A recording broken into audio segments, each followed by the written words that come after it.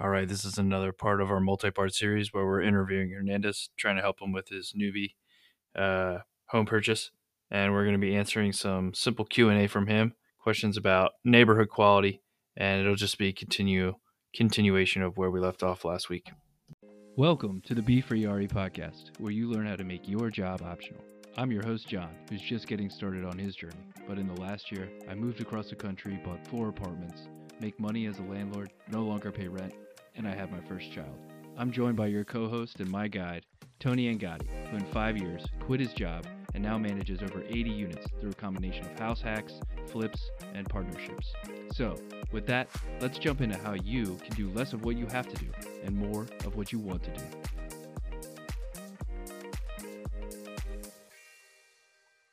Yep. So then I guess if we move along into like a third segment here, let's say you bought the place or you went under contract. What are some questions you have like next? Like, what are you going to do? Like, you're under contract on a place, you're buying it in 60 days. What questions do you have related to that? Well, I guess my first questions would be like, am I getting a lemon? Right. Sponsored by, this segment is sponsored by Lemons. Where do you grow lemons? Venture, California. Sunkist. There you go. Sponsored by Sunkist Lemons. I've been considering making limoncello, and I might need you to send me some organic lemons because I'm going to try out a whole bunch of different recipes. I'm Italian. I feel like I need to learn how to do some sort of Italian novelty. So that people come over and they're like, hey, Tony, what do you got for me? What's cool about your house? And I'm like, well, I don't have very many cool things about me, but I've got this great limoncello recipe. Here you go. So I feel like I owe you one after this podcast. So I feel like I have to ship you some lemons from California. Yeah, but not these kind of lemons that you're talking about, like with the houses. Yeah, I mean, to make sure that you don't have a lemon, you'd go through all your due diligence on the property, like your property inspection, right, John? Your property inspection. Can I trust those guys though? Like the people that are doing everything. Like I always wonder, like, can I trust the people that are doing the appraisal? Can I trust the people that are doing the inspection? Like, is it like, do I have to stay on top of all of those things, even though I have no experience with any of those things? You should go, like, physically go to the inspection and just follow the dude around and ask questions, or lady, whatever, whoever's doing it. I don't know. But can you trust them? I mean, that's like when people say, like, you'll be talking about the government and you'll be like, well, they should do this. And then somebody says, oh, politicians are corrupt. And it's like, okay, well, if we go on this with the basis that everyone's corrupt, then we can't really do anything. No plans work. It doesn't really matter. So this is a stupid conversation. But it's like, can you trust them? I mean, interview them, look up like reviews online. If they have a bunch of 1-star reviews that say this person was terrible, blah, blah, blah, blah, blah, then obviously don't hire that person. But generally speaking, I mean, they have licensing requirements in most areas and everything like that. So you can reasonably trust them, but you do want to physically go on site for the home inspection, because then you'll be able to ask questions. And when they have somebody looking over their shoulder, they usually do a more thorough job anyway. If you can't go, then not a huge deal. You just want to know that that's a limitation in their analysis, right? You didn't get to ask questions. All the information they provide you is sitting there in a vacuum. Like, it just gets put down on a piece of paper, and on their paper, they're always doing like a CYA. So it's always going to everything's going to look like an issue. When you talk to them, you can be like, hey, yeah, this is something that isn't great, but is it really that big of a deal or is it not? And then they'll talk a lot more openly with you when you're there than they will after it's like written on the report. But can you trust them? I mean, generally speaking, most of those people operate on a referral basis. So like, if you have a bad experience and their business isn't going to flourish, so you being able to trust them and them doing a good job, that's how they build their business. So they're incentivized to do a good job. The other thing you need to realize, though, is the limitation of inspections in general. Like, most inspections, they're not allowed to open up walls. They're not allowed to like do a bunch of stuff. It's just a visual inspection. They're just looking at what they can see. They're turning the water on and off. It's really kind of like stuff. I mean, like, you could go through, if you were licensed to do it, and do all, you wouldn't be as experienced, it would be as good, but a lot of the stuff you could do very similar things. But the real benefit is that they're going through, they've seen a lot of different houses. They're gonna compare it to the other houses and tell you what's normal and what's not normal. A good one will. A good one will tell you, like, this is a problem, but this is a problem that's in every house that I see. Yeah. And then you'll know, like, okay, well, I'm not going to worry about it because another house that I'm going to find is going to have the same crap. That sort of thing. And what I want to get with this is just like, I guess the question behind this is, are there costs that I'm not aware of? And part of it could be because I could be getting a lemon. Part of it could be because I don't know about all the variables in a deal, right? Like, kind of like, is there any closing costs that I'm not considering other than the down payment? And, Okay. But sticking on the property inspection for a second and risks to you, just remember when you do it that it's a visual inspection. The walls can't be open, so there are limitations there. However, you should always go to your home inspection when possible to make sure that you can ask questions and go over stuff. So that's the inspection part. On the cost side, your realtor, at least in Pennsylvania, is required to give you a cost estimate, which is really kind of like, I think it's stupid that I have to do it because I don't have any of the specific costs. It's just like, I guess. But once you start working with a lender, a mortgage broker, or a bank, just ask them for a cost sheet. Ask them for, like, hey, before I offer on this, can you give me an estimated cost sheet? And then you should know all of the different costs that will be associated with buying a house. And then the other person you mentioned was an appraiser. So you should generally trust the appraiser because they're not even working for you, really.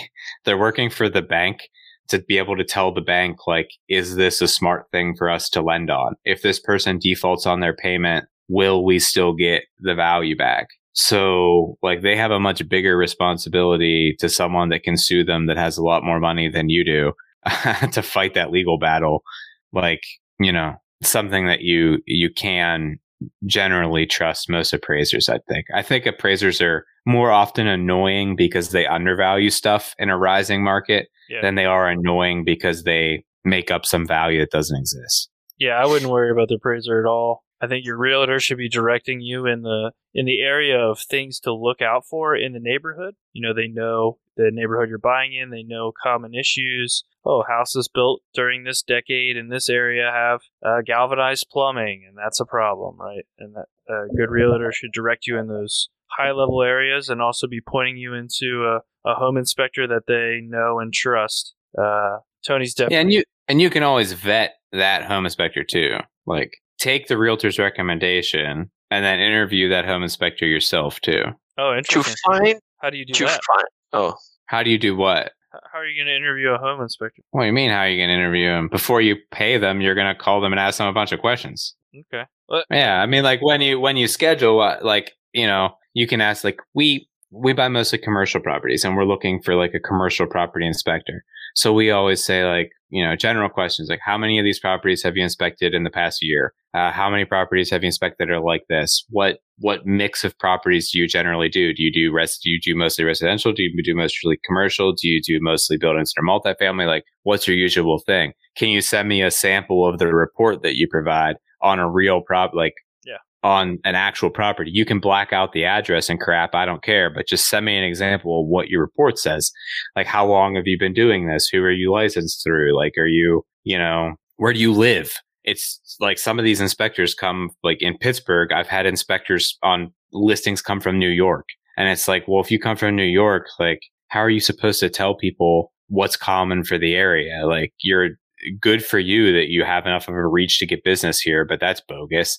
And like, I mean, just all these kind of questions. Like, do you have any past customers that I could talk to? It depends how far you want to take it. But, personally, I don't really care who I get for my own inspections because where I am in my career, the inspection is really just an excuse to spend 5-6 hours in a commercial building and look at stuff. Because if I really wanted to, I could go and turn faucets on and off, put outlet checkers in, blah, blah, blah, blah, blah.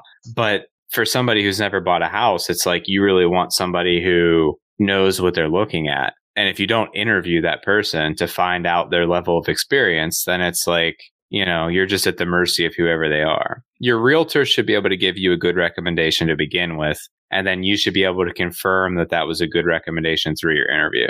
So the real key at this stage then is to make sure I had a good realtor to begin with. So what are other good ways to find a good realtor? Because, okay, let's say I have these guys that I found from Redfin and Zillow, right? How do I get out of that? Do I just did you sign a contract? Talk to about? No, I haven't signed anything yet. Then you just find somebody else, or you Google this person. You But Google. how You do could. I do that? I thought I gave you one way.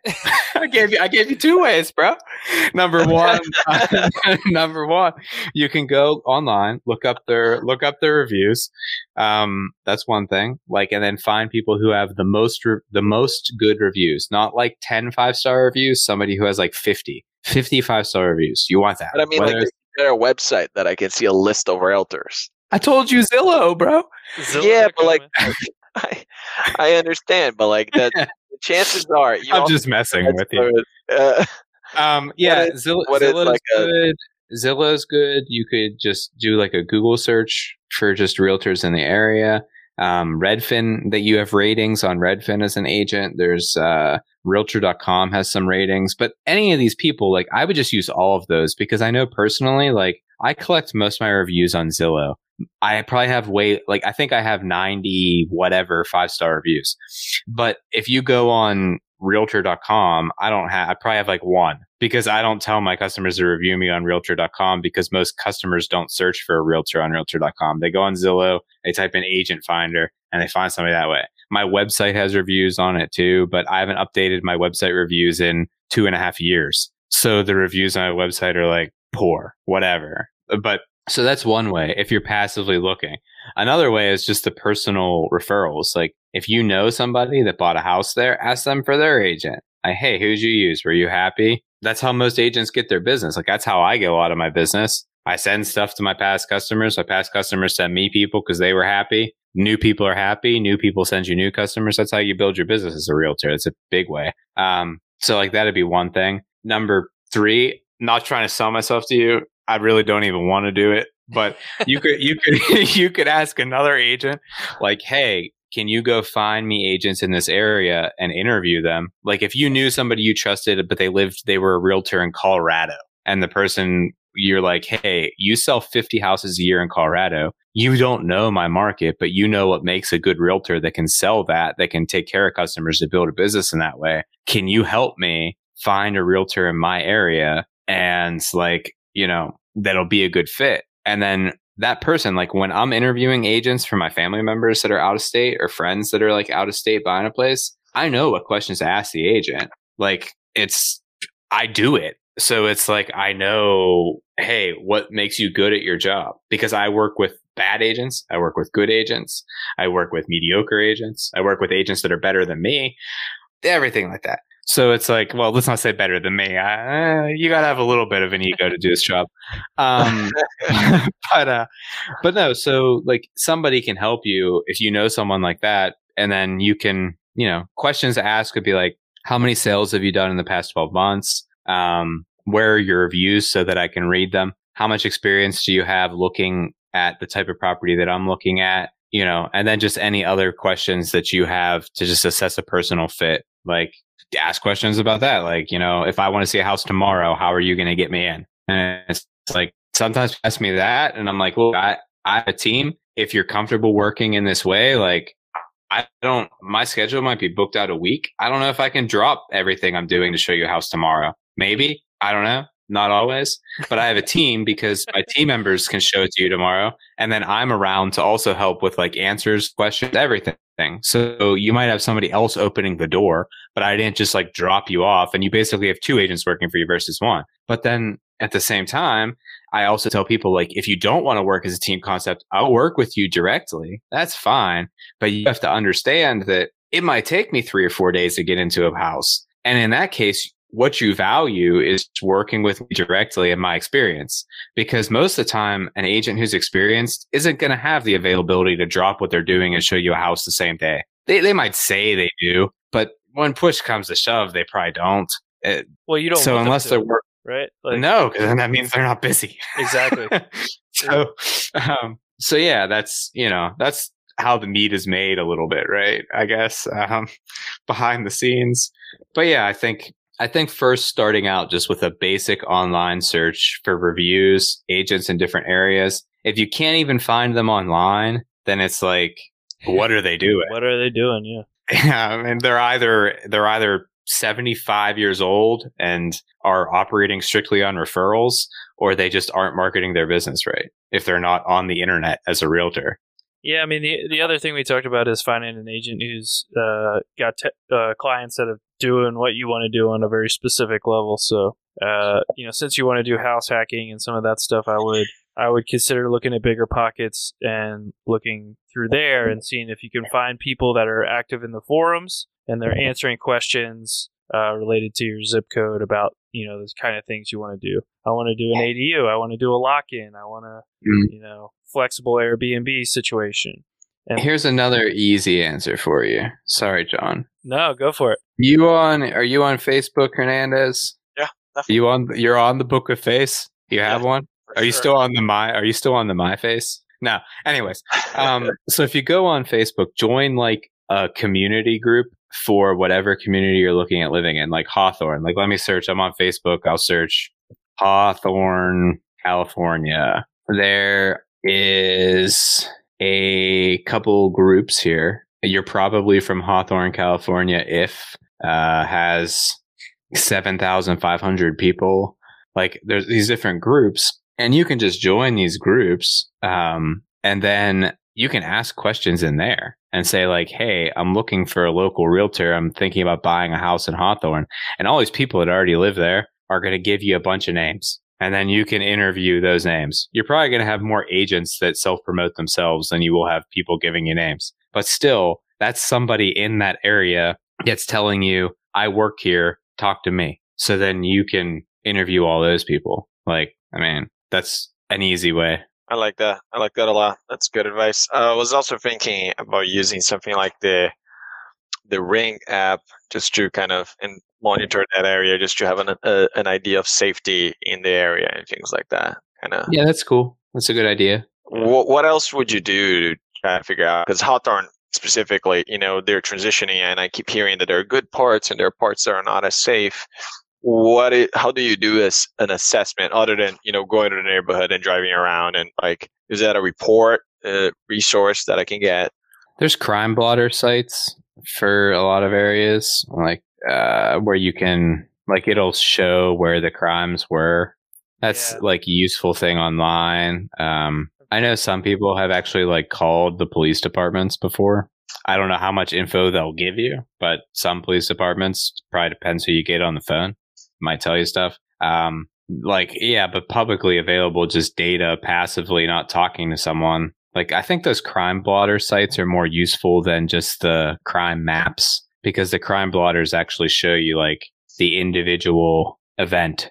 So you'll see, like, obviously if you see like jaywalking, it's not really that big of a deal. But if you see like triple murder, theft, murder, then it's like, this, maybe it was just a bad day, but I don't know. So it keeps happening. Yeah.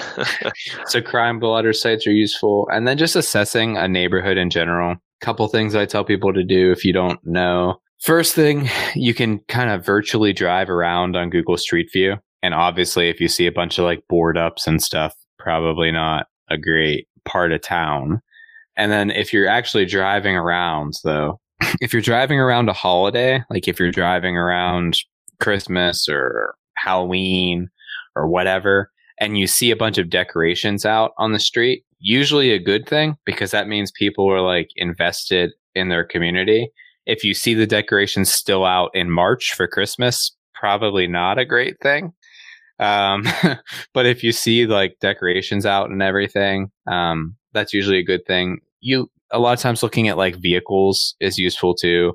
Not necessarily that they're like expensive vehicles or not expensive vehicles, but just that they look like they're maintained, that they've moved from the spot that they've been in sometime in the past 3 days. Mm-hmm. Probably a good option.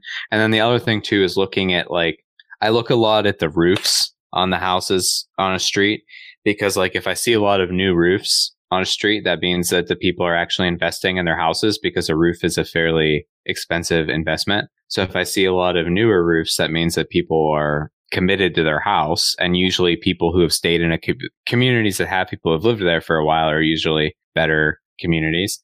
But if I see a bunch of like roofs that are just old and crappy and falling apart, then that usually means that people don't care as much about their house. Or, I mean, it does not always, but just generally speaking, like if the houses look better maintained, that generally means it's a better area than if they don't look very well maintained.